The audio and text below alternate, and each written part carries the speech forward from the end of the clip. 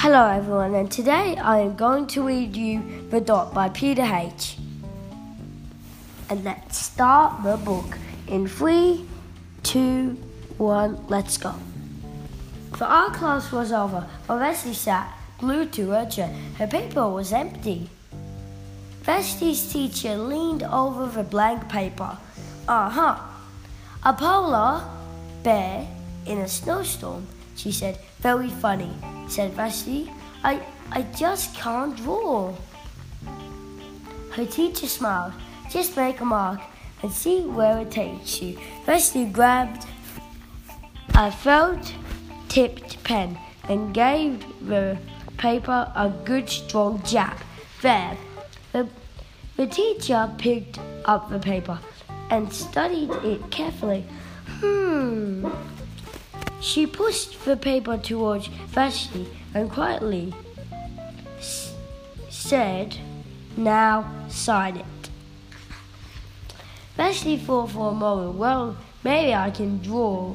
Maybe I can't draw, sorry for that mispronunciation, but I can sign my name.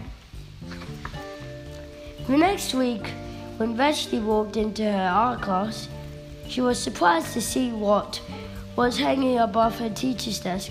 It was the little dot she had drawn, her dot, all framed in swirly gold. I can make a better dot than that. She opened her never before used set of watercolors and set to work. Vesty painted and painted a red dot, a purple dot, a yellow dot, even a blue dot. The blue mixed with yellow. She discovered that she could make a green dot. Vesty kept experimenting lots of little dots in many colors. If I can make little dots, I can make big dots too. Vesty splashed her colors with a bigger brush on a bigger paper to make bigger dots. Vesty even made a dot by not painting a dot. At the school art show, a few weeks later, Vesty's many dots made quite a splash.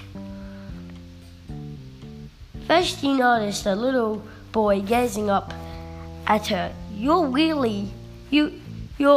really great artist. I wish I could draw, he said.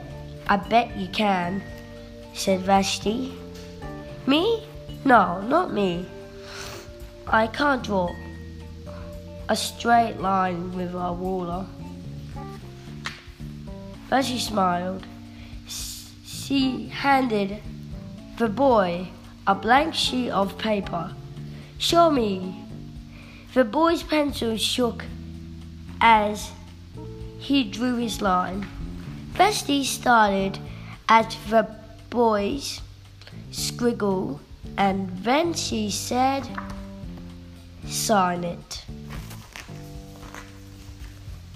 Thank you for listening to The Dot. If you enjoyed it, subscribe. If you didn't, that's fine if you don't want to subscribe. But if you liked it, please share it to your kids. Please. And have a really good night's sleep. Bye.